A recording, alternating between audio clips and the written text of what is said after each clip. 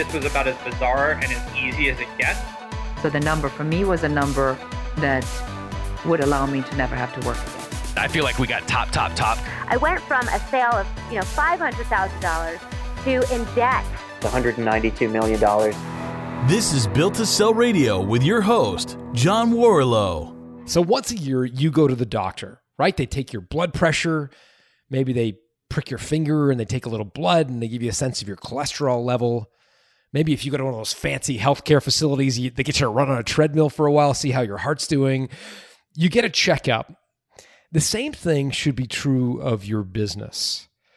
When we look at your business through the Value Builder score, we're going to look at it through 8 key drivers that acquirers care about. Whether you want to sell your business immediately or in 10, 20 years from now, these are the 8 factors that business buyers care about. Knowing them now will help you maximize the value of your business going forward.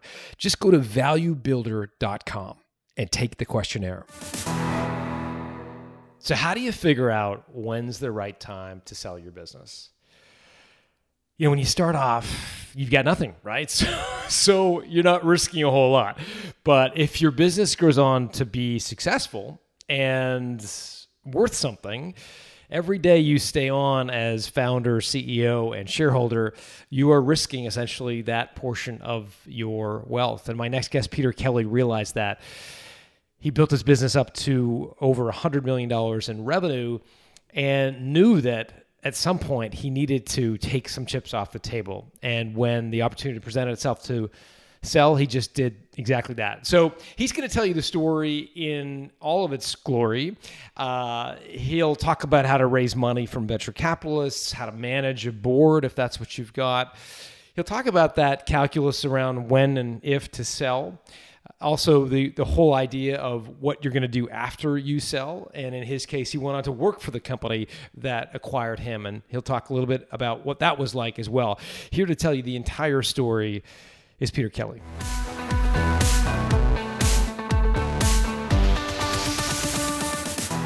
Peter Kelly, welcome to Built to Sell Radio.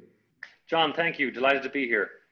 Tell me a little bit about this company, OpenLane. So we were talking before we hit record that OpenLane has a big office in Toronto. But for people who don't know what it is, what kind of company was OpenLane? Well, thank you. Yes, OpenLane, we were an online used car auction.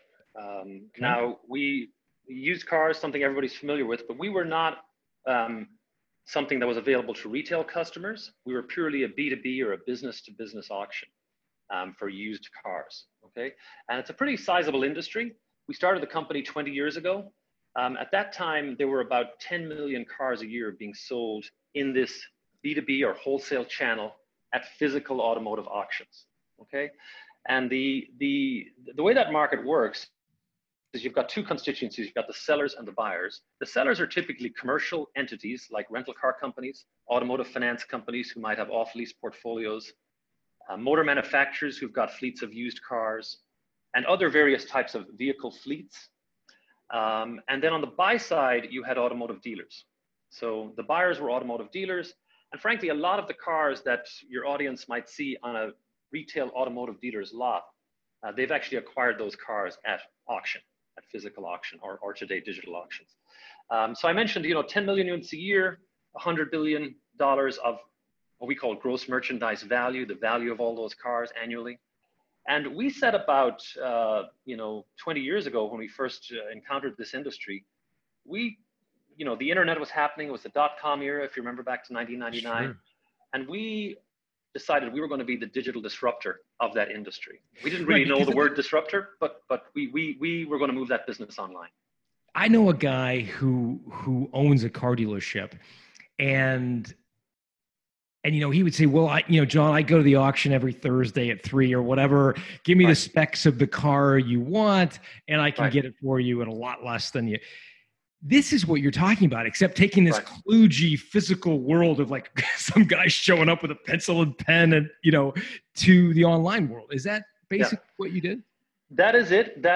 But I will say those physical auctions are still very, very much a viable channel. In fact, last year, still approximately 10 million vehicles sold through physical auctions. So it's if you ever had the chance to go to one of those auctions, I'd recommend it. It's a very intense experience.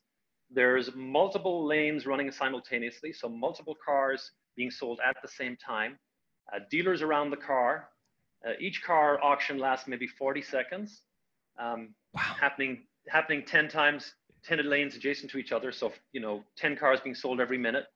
And a mix of in-lane buyers physically at the premises, and of course today, internet-based buyers who are looking in via video cam, webcam, and the internet, and buying against the in-lane buyers real time. So it's a very intense, it's a true marketplace, really, when you think about it, of just what is the maximum value of this car? And that's the business that we set about, essentially being a digital pure play, without the physical component. Got it. Okay. So if anybody's ever used an online marketplace for cars, you kind of know what the consumer experience is like. The business to business experience obviously is much different, and fascinating. I've got so many questions about this. This is completely unrelated to Built to Sell Radio, but I want to know, what is the best deal you've ever seen somebody get on a car?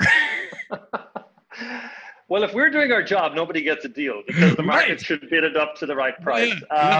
So I don't know if I've got a good answer to that, but I will say, automotive dealers, it's a different experience. They're buying for inventory. They're buying at volume, although each car is sold one at a time. Yeah. I will say they work hard to get the right inventory for their dealership. There typically is a markup, but it's probably not as much as most consumers think.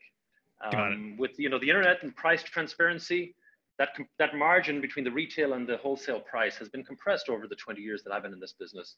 And consumers are getting pretty good deals out there, John. But I don't know if I can tell you like a screaming deal. But I'm just curious. Yeah. Okay. All right. So let's get into the founding of this company, because it's interesting. Did you have sort of were you a car guy? Like, did you come from owning a car dealership, or how did you stumble into this?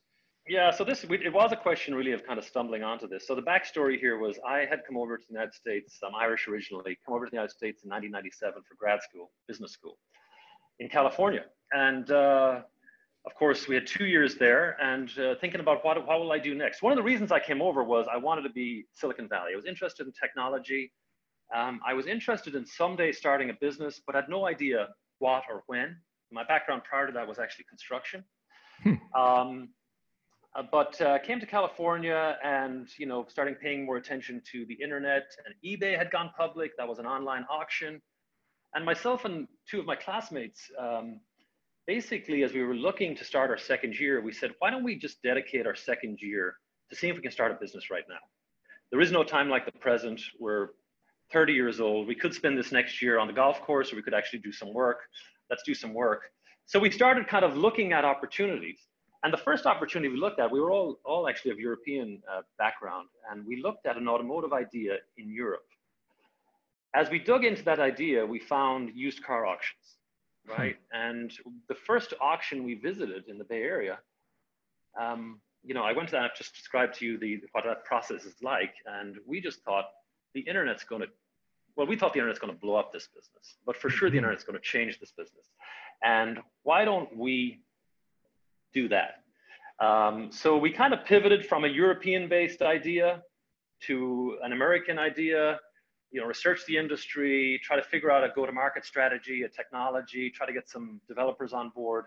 And ultimately, we were all graduating business school with a lot of debt, let's say. I was going to say. We had no personal capital, and we also knew this was going to cost, millions of dollars, at least at a minimum, to get the infrastructure and everything up and running. So we went down the venture capital route.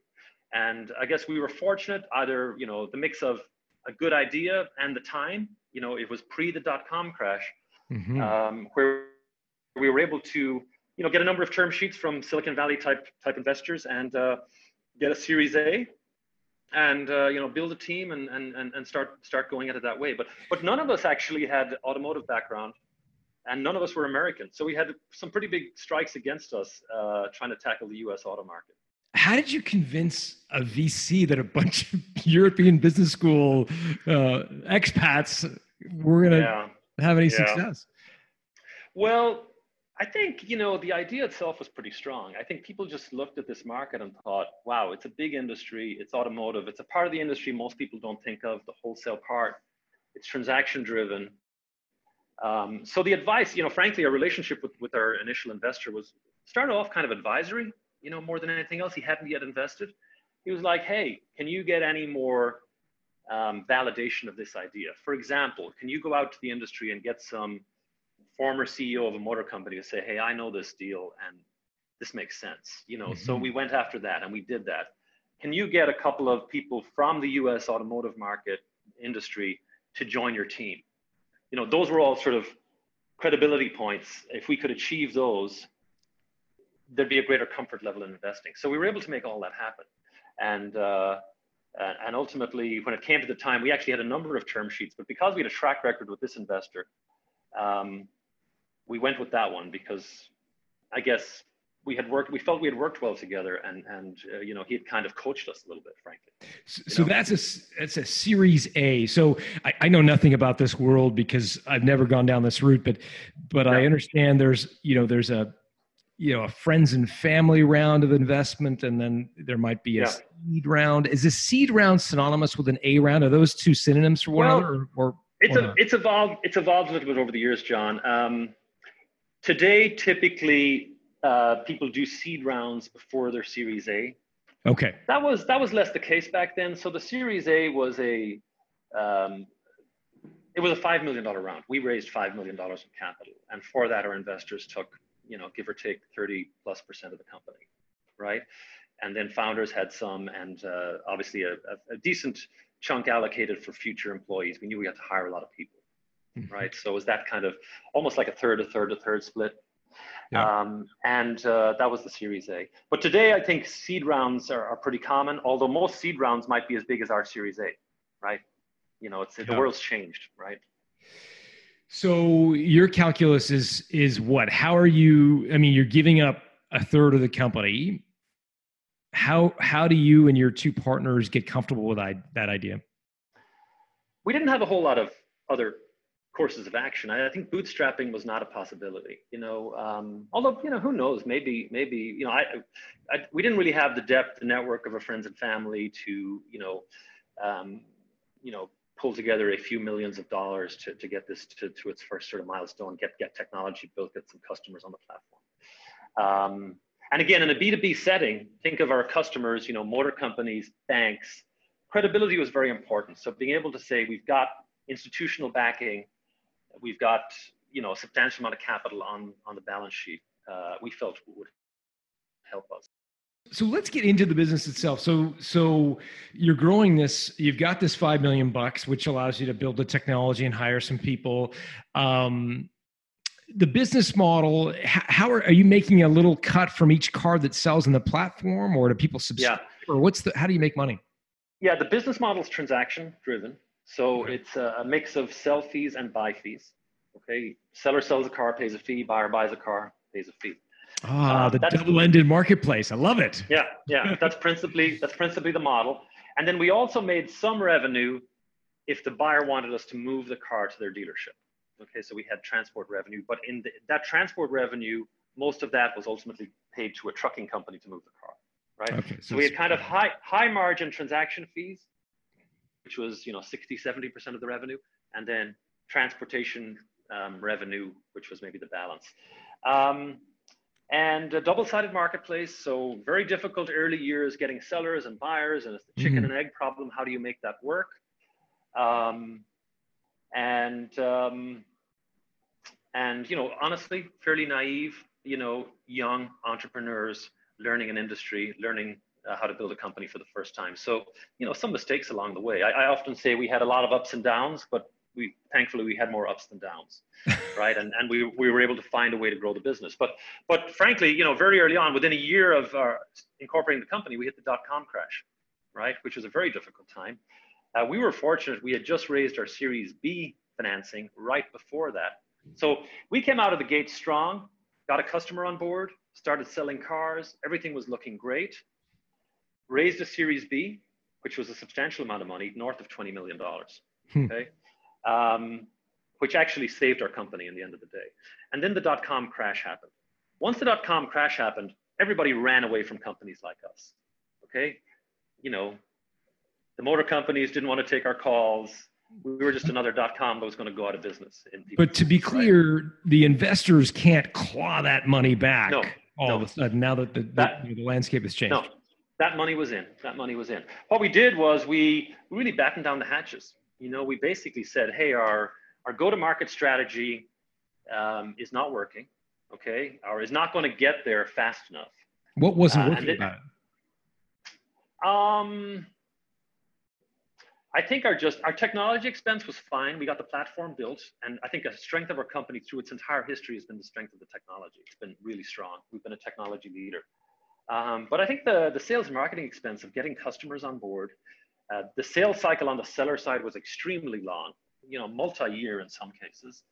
And on the buy side, dealers were certainly prepared to do business with us, but we heard a lot, hey, I need to kick the tires, I need to see the car, I need to smell the car, I need to know if it's a smoker car. And if you think back to those days, John, it was pre-smartphone, right? A lot of dealers were dialing in on dial-up modem type connections, and you know, the internet wasn't, you know, it wasn't. You go into a lot of dealerships, it wasn't an easy place to pitch an online used car auction, right? So all those things were part of the reality. And I think what we had to decide was, where can we be successful?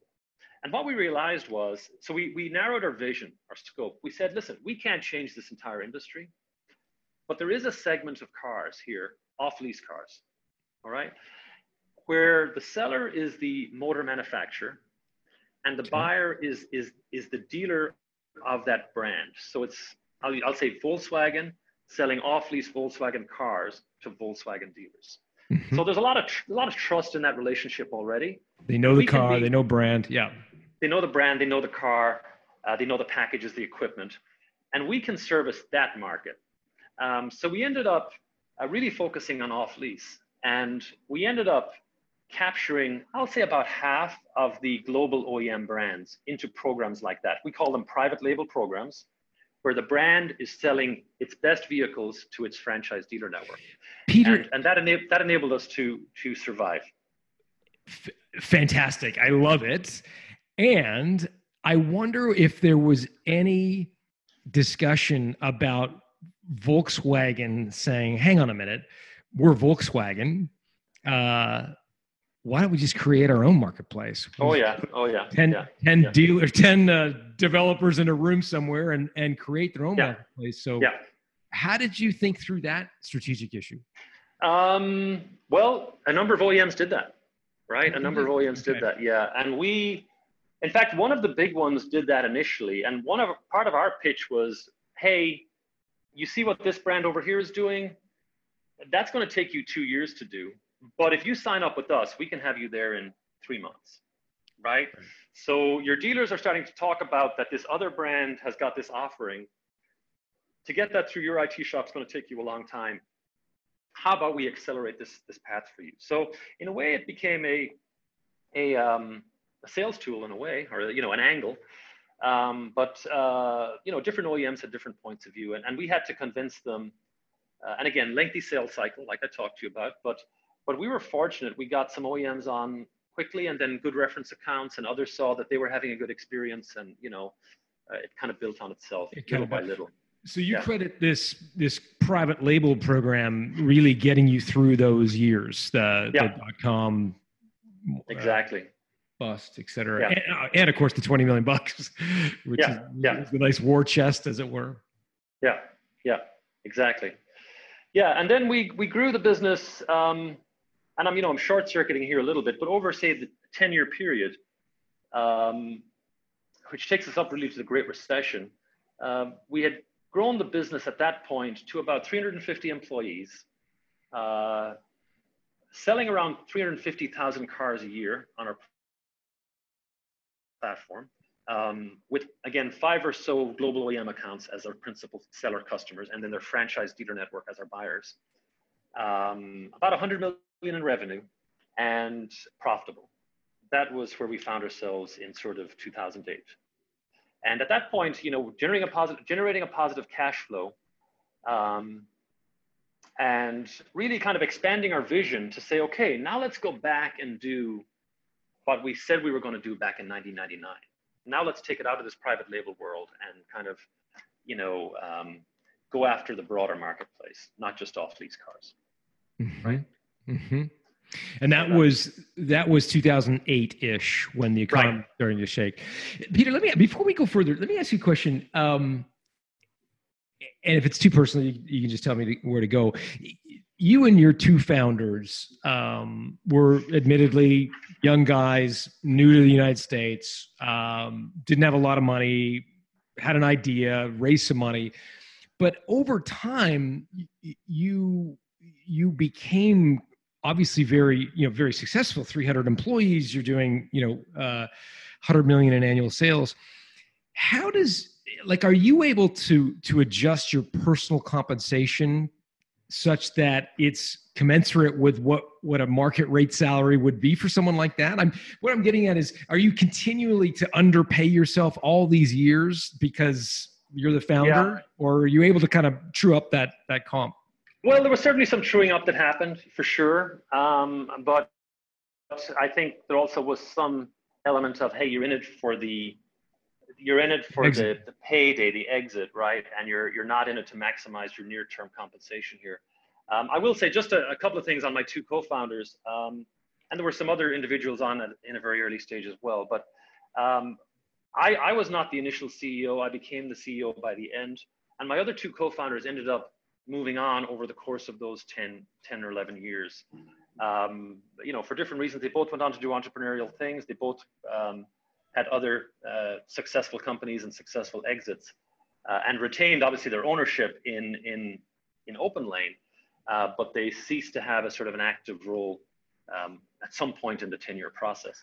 On your second question of the compensation, again, our board was good. That was a discussion every year. Our compensation definitely increased, but I guess when we did ultimately sell the company, my compensation sort of reset to what a public, a sizable North American company would value an executive role like mine at, right? So there was a reset at that point. Yeah, I don't know why it came to mind, but I here you are building this great company, and I was curious to know if you were being sort of compensated along the way for it. Okay, so let's get through. Yeah. Let's get through to 2008, the Great Recession. What was the business doing? How was it affected by that? Was that around the time that you decided to sell, or what was going on? Well, I think the Great Recession was kind of a triggering event in the decision, although the timing was a little different. I'll explain that here in a second, because we didn't sell the company till 2011. Beginning of 2008, we're feeling pretty good. Business is profitable, got all these employees, selling 350,000 cars, and we're expanding our vision to go after a bigger opportunity. We're actually starting to put more cash on the table, more chips on the table, if you like, to go after a bigger payday. But then what happened sort of in parallel with that is the economy started to weaken, right? And we could see that signal in sort of by mid 2008. We noticed we were starting to miss some numbers. Dealers weren't buying cars at the same rate. The automotive industry is kind of an early warning predictor to some extent, because if a consumer is not feeling confident, the first thing they'll hold off purchasing is the next car, right? Yeah. So we could see something was afoot. And of course, then by late 2008, we had Lehman bankruptcies and all that sort of stuff. So we kind of pivoted on our strategy. We said we need to sort of rein this in. We're not going to burn all this cash again. So we reined in expenses and said, let's figure out what's going on. And then what actually went on is, if you think of retail automotive sales were basically cut in half by the Great Recession. They went from 17 million a year, new cars, to about 10. Wow. And then it was a credit crisis. So leasing as a percentage of cars purchased went from 30% to like 17% or something. So basically lease originations got cut in half or more, right? Now, that didn't affect us right at that moment, because we're selling off-lease cars. We're selling cars that are 3 years old. But I could see that our core customers' volume, because they share with us their lease origination data so we can service their account, that their volume was going to get cut in half 3 years from now. right? So I could see very clearly that our business, which by and large had been growing for 12 years, was now, at least transaction-wise, was going to get cut probably in half. And that was going to be a prolonged, it wasn't going to be just for one quarter. It was going to be for a period of a few years, because the recession was a deep trough. It took time to come back out of, right? And this created a dilemma. Now, we were lucky. We had some advance warning on that, right? A lot of companies had to live that in real time. We had a bit of a lag, but it made me question, okay, what do I want to do here? And the two choices are, you know, ride it out, batten down the hatches, or consider strategic options. Mm-hmm. And, you know, the other thing that was playing on my mind at that point, John, was competition had increased. Okay, when we came out first, we were the first mover. We were the first to market with this idea, with this technology. But ultimately, some of the established players had kind of come in and said, we can do that too. So we were facing increased competition. And I was concerned, were we going to win any more of these big global accounts? And conversely, if we lost one of them in the midst of this trough, we'd be in a world of hurt, let's just say. You had 5, right? And 5 made up. We had about 5, yeah. And our biggest was probably 30% of our volume, you know, 30% of our revenue, you know. So it was just, I had some concern, let's just say. 12 years in, you have something of value, right? But you haven't monetized it. And now you've got a real difficult period ahead. And at the same time, we had inbound strategic interest, you know, in the initial years. You know, a number of players saying, "Hey, would you consider an acquisition?" And I guess at that point, we also had, this is where some different opinions on the board. You know, one board member in particular saying, you know, this is the time to take the chips off the table. Mm-hmm. And, you know, the others kind of saying, this looks tough, but let's just ride it out. We're good. We got plenty of cash. We're good, you know? But those things were kind of playing in. And then, you know, other factors is, whereas the management team, I felt the management team was a good team. They would probably back either course, but I felt they wouldn't mind a little liquidity, you know? Because they had some shares, clearly. Oh, yeah. And frankly, probably half our employees had shares, right? So there's a broader audience with shares. And then personally, you know, 12 years in, I had a young family at this point, 3 young kids, probably all under the age of 2 or something. And as I said, you know, you've created something of value, but it's not liquid today. And it's probably not going to be liquid for the next few years unless you do something sort of sooner, because you have to choose what you're going to do here. And you know, there's a quote. I'm Irish. There's a movie about an Irish band, The Commitments, and the tagline on the movie poster is, "They had nothing, but they were willing to risk it all."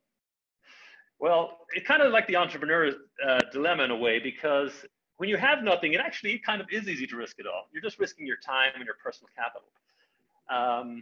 But when you have something that you know is of value and could change your life, but it could conceivably go to zero, that's a tougher risk to take, right? And I think that's kind of the dilemma I had. I'm so happy you brought that up. What a great quote. And it's so true, right? Yeah. It's so true. Yeah. How did your co-founders who were no longer active in the business feel at this point?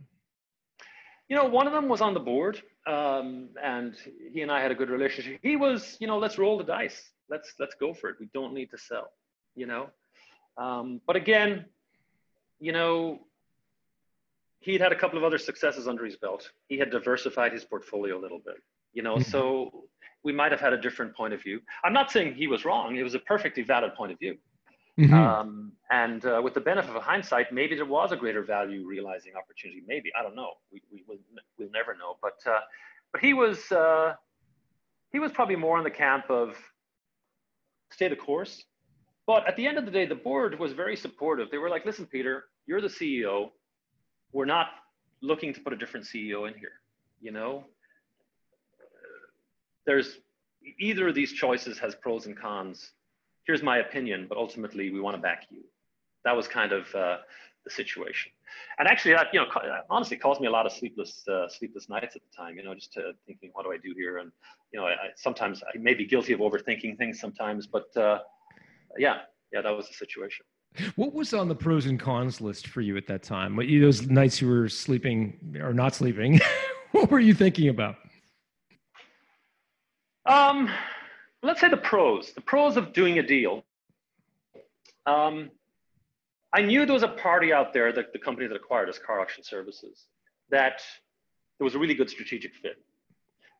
They had been making investments in their digital platforms, but just not having the right sort of success with that. They could really leverage our platform, that they would buy us. And it wasn't a question of let's shut down everything you have and move these customers over. It was more like, let's take everything you have and shut everything we have down, right? And move our customers to you. That was the scenario, right?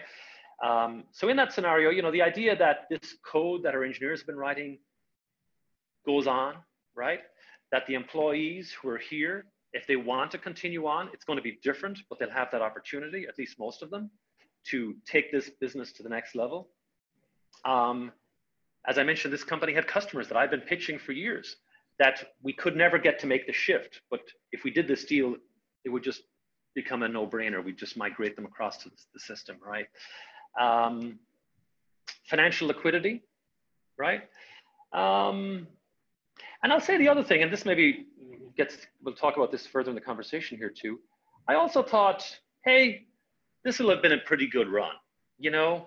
Start a company, grow it for 10 or 12 years, sell it, exit, move on personally, do something else with some success under my belt. I'll be in a good place. I'll be in my early 40s. I'm probably a very marketable person, in Silicon Valley with that track record. So those are the pros. The cons were, hey, giving up on this, independent, go it alone kind of part of our history, right? This digital disruptor from outside the industry, changing things from the outside. Are we leaving money on the table? Are we getting full value here on this price? When we started the company, frankly, our preferred exit was public company.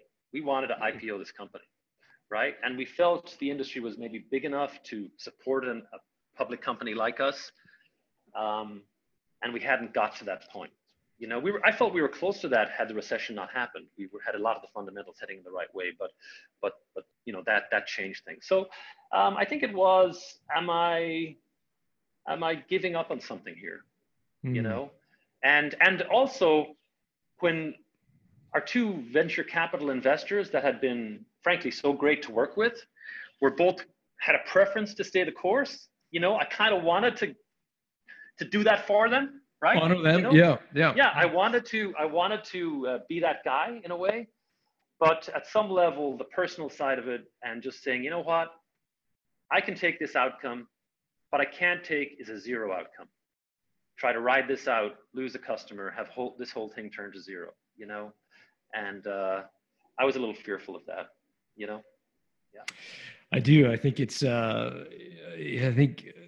We've done almost 300 episodes, and you have absolutely the most eloquent way of putting it. So I think a lot of people feel it, but you've done a tremendous job of articulating the idea of going to zero, right? That it all could go to zero without much.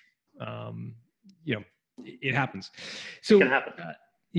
Yeah. So let's get into the actual transaction itself. So I'm assuming you took the business to market. Did you hire like a investment banker, or what was the process? Yeah. So the process was an interesting process. So in some respects, it was fairly straightforward. As I mentioned, John, we had some strategic outreach from various parties, 3 or 4 parties over the years, right? So we kind of knew who the 4 most likely strategic buyers were, certainly the 3.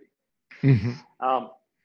So the initial outreach really was through a board member. One of our board members sort of had a conversation with a few of those companies. Mm-hmm. And let's just say that out of that discussion, one of those companies sent in an LOI, sort of something for a board to react to. Okay. Mm-hmm. But I sort of stayed out of that initial part of the dialogue. At that point, once we had something to react to, we had a debate among the board. And I kind of signaled that, this price was in a range that I was prepared to contemplate. It was a little bit low for what I'd like it to be, but it also was a price that deserved consideration. We got an investment bank in at that point. Okay. And when you say a little bit low, Peter, what sort of valuation benchmarks were you going by? What is there anything in the industry? Are marketplaces generally? Well, yeah, we were looking. There weren't a lot of public internet marketplaces, and then with our dynamics, given the fact we were profitable, but we weren't going to be trending up the next few years. It was a complicated one to value, but we looked at EBITDA multiples, revenue multiples. We looked at the established players in the industry that were public comps. They tended to be fairly low, 9, 10 EBITDA kind of multiples. 9 times EBITDA, yeah. EBITDA, yeah. And the number I think we were looking at the time, per this LOI, was about 15 times EBITDA. So it's not a bad number, right? Yeah.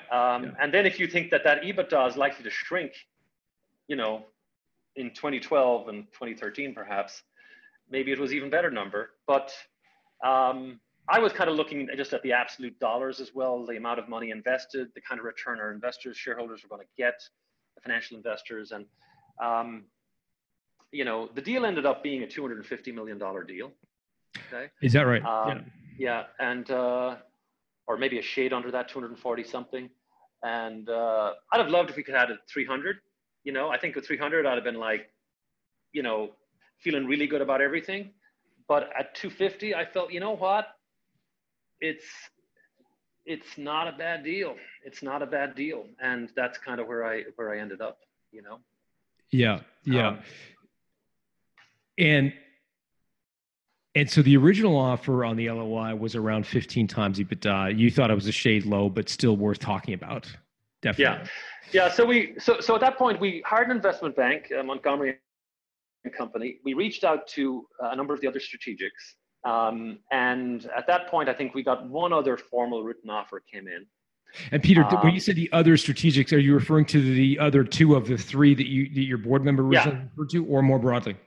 We kept it a fairly narrow process. So we reached out to maybe three companies, or maybe 4 in total, certainly 3. And the other reason, we felt we had to keep these very, very close and under the radar screen.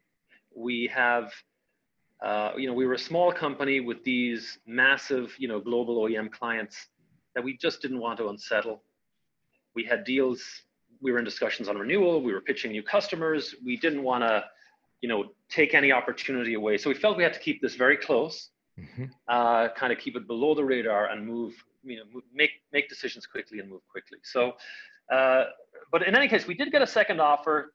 Then we evaluated both offers. We decided that the first company was the most credible buyer and maybe the best strategic fit. So we focused on trying to negotiate that to the upper end of the range they'd given us, which they moved to the upper end of the range. It was a narrow range, but they moved to the upper end of their range. So at that point, we kind of, we made our decision. I guess the dilemma at that point, there was one other course of action I could have taken, which was, one of our financial investors clearly was interested in an exit. We had the possibility of potentially recapitalizing the company, allowing him to have his exit and have the other investors essentially, buy out his share, and that would keep us. So it was do that or do the sale. And like I say, ultimately, I kind of came down on, let's do the sale. And so we signed the term sheet. Board approved the term sheet. We signed it. And then we entered a period of, the purchase agreement and the diligence, right? And as you know, as I've heard from your other interviewees, that's an intense process, which it was. Yeah. So the purchase agreement, I recall that being quite difficult. We got into a lot of thorny negotiations on who bears this risk and potential lawsuit here, and risk. It's ultimately about allocation of risk and what's market, and a lot of lawyers involved. So that was a tough process. Also had to get some of the team under the covers on this to facilitate to enable the diligence to happen. So had to kind of go through that. So that took, 60, 90 days. What was At it, which out of point- interest, what was the rank and file employee, not your executives who would have been more involved, but, you know, the manager level person that had a bit of equity? What was their reaction when you let them know you had a firm offer? Well, they did not know at this point. They didn't know until the deal was announced. I Okay. see. So we had to, again, until the definitive purchase agreement was signed, that's the date we announced, right? And then but so what, you know, we thought about how do we communicate with the team. The management team was all in the loop at that point. We had multiple offices, so we had to kind of, you know, travel around to those offices and let people know. There was a certain amount of fear. You know, we're being bought by a big company. Are all our jobs going away? That was the first kind of concern. That's where everybody goes right out of the chute. And I tried to reassure people, and I think it was possible to do so because I was able to say, listen, we're being bought because we're the best in the world of what we do. And this company is looking to build on what we have built here. So the opportunity to be part of this story remains for hopefully all of you if you want to take it, right? It's going to be a little different. Culture might change a little bit. I'm still here. Management team's still here. And, you know, we go on that basis. And I think by and large, that was successful. You know, frankly, some of the functions like HR and legal, some functions got consolidated up to the corporate headquarters. But most of our tech team stayed in place. Our customer service teams, our sales teams stayed in place. And, you know, delighted to say, you know, 8 years on from that, so many of those people are still here and have had new opportunities, you know, in their careers through the acquisition. It's kind of gratifying. Now, of course, some left too, right? Some said, you know, the culture's not for me. I like the startup, blah, blah, blah, right? So it's been all of the above. What was the strategic fit? I'd be curious to know what it was with your ultimate acquirer, Car Auction Services. Like, why did they want to buy you? They could see that the future of the industry was digital. What did they do, by the way? Did they do these physical auctions? Yes. Auctions? I see. Yeah. Car Auction Services owned one of the two large physical auction chains. They also owned a salvage auction chain, which has recently been spun out as its own public company. And they were, you know, attempting to make that transition into this digital world. They were spending a lot of money on their platforms and having some success, but not having the success that their investment demanded. So they felt, you know, build versus buy, I guess, from their vantage point. Could they build everything we have themselves? It'd probably take them a few years, by which stage we would have moved on to something different, or could they buy it? And they wanted to buy, right? But actually that informed their whole thinking around the acquisition. They were buying us not just for the customers, but for our technology and for our people. So they wanted to in fact, they wanted our company to be part of transforming their culture, you know, to kind of put you know, they recognized the world was changing. And I give their CEO, Jim Hallett, a lot of credit. You know, he is not, does not have a digital background himself, but he is an entrepreneur. His history is one of entrepreneurship. And he could see this world was changing, and how does he get this large company that he commands to change with these times? And he felt, let's do an acquisition like this to catalyze that change in my company. Fantastic. If we go forward, were you, as part of this, being asked to stay on? Was there a kind of an earn-out component, or what was your personal sort of position in this? Yeah, so that's a good question. And I mentioned Jim Hallett, the CEO. So in the diligence process, Jim and I met for one day in Toronto, where you're living right now, at the airport. At the airport there in Toronto, we met for a day. And I remember Jim saying at the time, "This is the only piece of diligence I'm doing on this deal." He wanted to spend a day in the conversation with me. And he basically said, "Peter, are you going to stay the course on this deal? You know, we're buying the company for the people. You're the person in charge. Are you in or out?" And I said, "Jim, you can count on me to make the deal a success for your company, right?" And then, to be clear, I said, "What that means, Jim, is you can count on me for 2 years. You can count on me. I'm going to work hard. I'm going to make this a success for at least 2 years, and then we'll see what happens." right? And that was kind of a handshake agreement. And then coupled with that, Jim decided, and I think, which I appreciated, was put me on the management team of the company as a direct report to him, kind of the digital guy on the management team, right? So I'm in at a high level in a public company, and obviously threw a lot of stock options and stuff my way to kind of make it financially interesting as well, right? And reset the comp and all that sort of stuff, right? So that was all part of that deal. And so then what happened? I went home to my wife and said, 2 years, I'm out. Okay. We're on the beach, honey. We'll take a trip around the world and we'll figure out what to do after that. But, so what exactly happened is, we got the deal done and we all got busy with the next chapter, right? And started integrating these platforms, migrating these customers. Business volumes came back. We got through that trough. It kind of it seemed like a long time looking ahead. From the rearview mirror, it looked like a blip. And our business started growing like crazy again, right?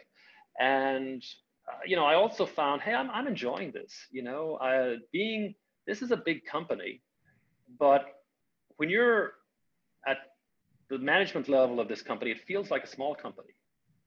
You're in with the executive team. You can make decisions quickly. It's a pretty entrepreneurial place. I'm actually having fun here, right? And, I will say, John, I attempted on a few occasions to step back a little bit and say, let this baby walk by himself, but I always find I wanted to jump in and catch it, right? And, I felt it would do better when I was there. So I could see that I was adding value. Frankly, the stock options, the company car did very well stock-wise. So those became, it became kind of golden handcuffs in a way for a period of time. Like, wow, I could invest a lot more money if I stay one more year. All that kind of stuff. So they all played a role. But I think at some level, the experience of continuing the transformation of the industry, working with a group of people that I enjoy in an industry that, I've now 20 years experience of, maybe I just got to sign up that I'm a used car guy. Maybe that's who I am at this point. That's what the headline of this episode is going to be. Peter Kelly, the world's greatest used car salesman. But anyway, all of these things, and not walking away from the financial side, But yeah, it's been a journey. I had to go back and tell my wife more than one occasion that we still went around the world. We made it a 3-month trip, not a year trip. But it's been fun. Tell me, do you mind sharing with our listeners where you are and sort of how long you've been there? And I'd be curious to know how your wife's feeling about that, because that's obviously a big change for your family. Yeah. So, what ultimately happened is I ended up taking on the role of president of CAR. Okay. So 7 years later. The company that acquired yours. So. The company that acquired us. Yeah. And to put it in perspective, CAR, public company, we got about 15,000 employees, selling about 3.5 million cars a year with about 2.5 billion in revenue. So it's don't screw it up, man. That sounds like an important job. Better not.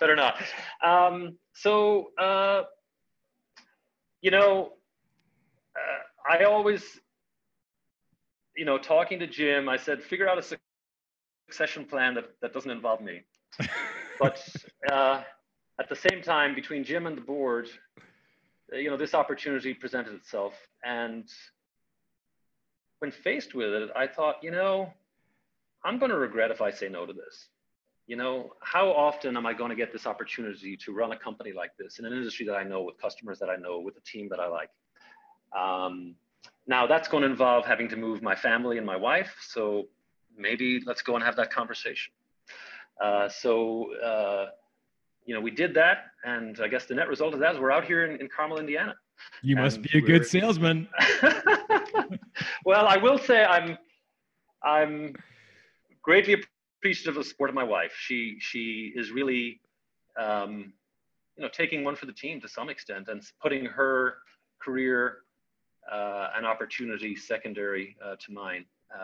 But hopefully also, the kids are at an age where hopefully it'll be good for the family too. So that's the process we're going through. But yeah, we've relocated, no longer a Silicon Valley guy, and out here in our beautiful new head office in Carmel. Yeah. Well, real estate's probably a little bit more reasonable, I'm guessing. A little bit more for your money out here. That's true. Yeah.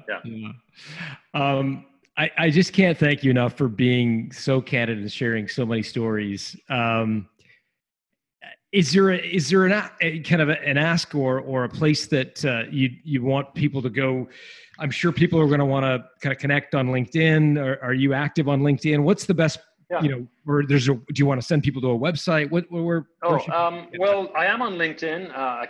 Peter Kelly is the name. If you look up Peter Kelly Car Auction Services, you'll probably find me on there. And then the company is Car Auction Services. That's with a K. So if you go to carauctionservices.com, or the stock ticker is KAR, New York Stock Exchange, you'll find plenty of information about our company there. But yeah, any of those. Great. Well, listen, Peter, it was great to meet you. Continued success. We'll be watching from the sidelines to see how the car business continues. Appreciate you taking the time. Thank you, John. It was great talking to you also. Have a great rest of the day. Yeah. Thank you.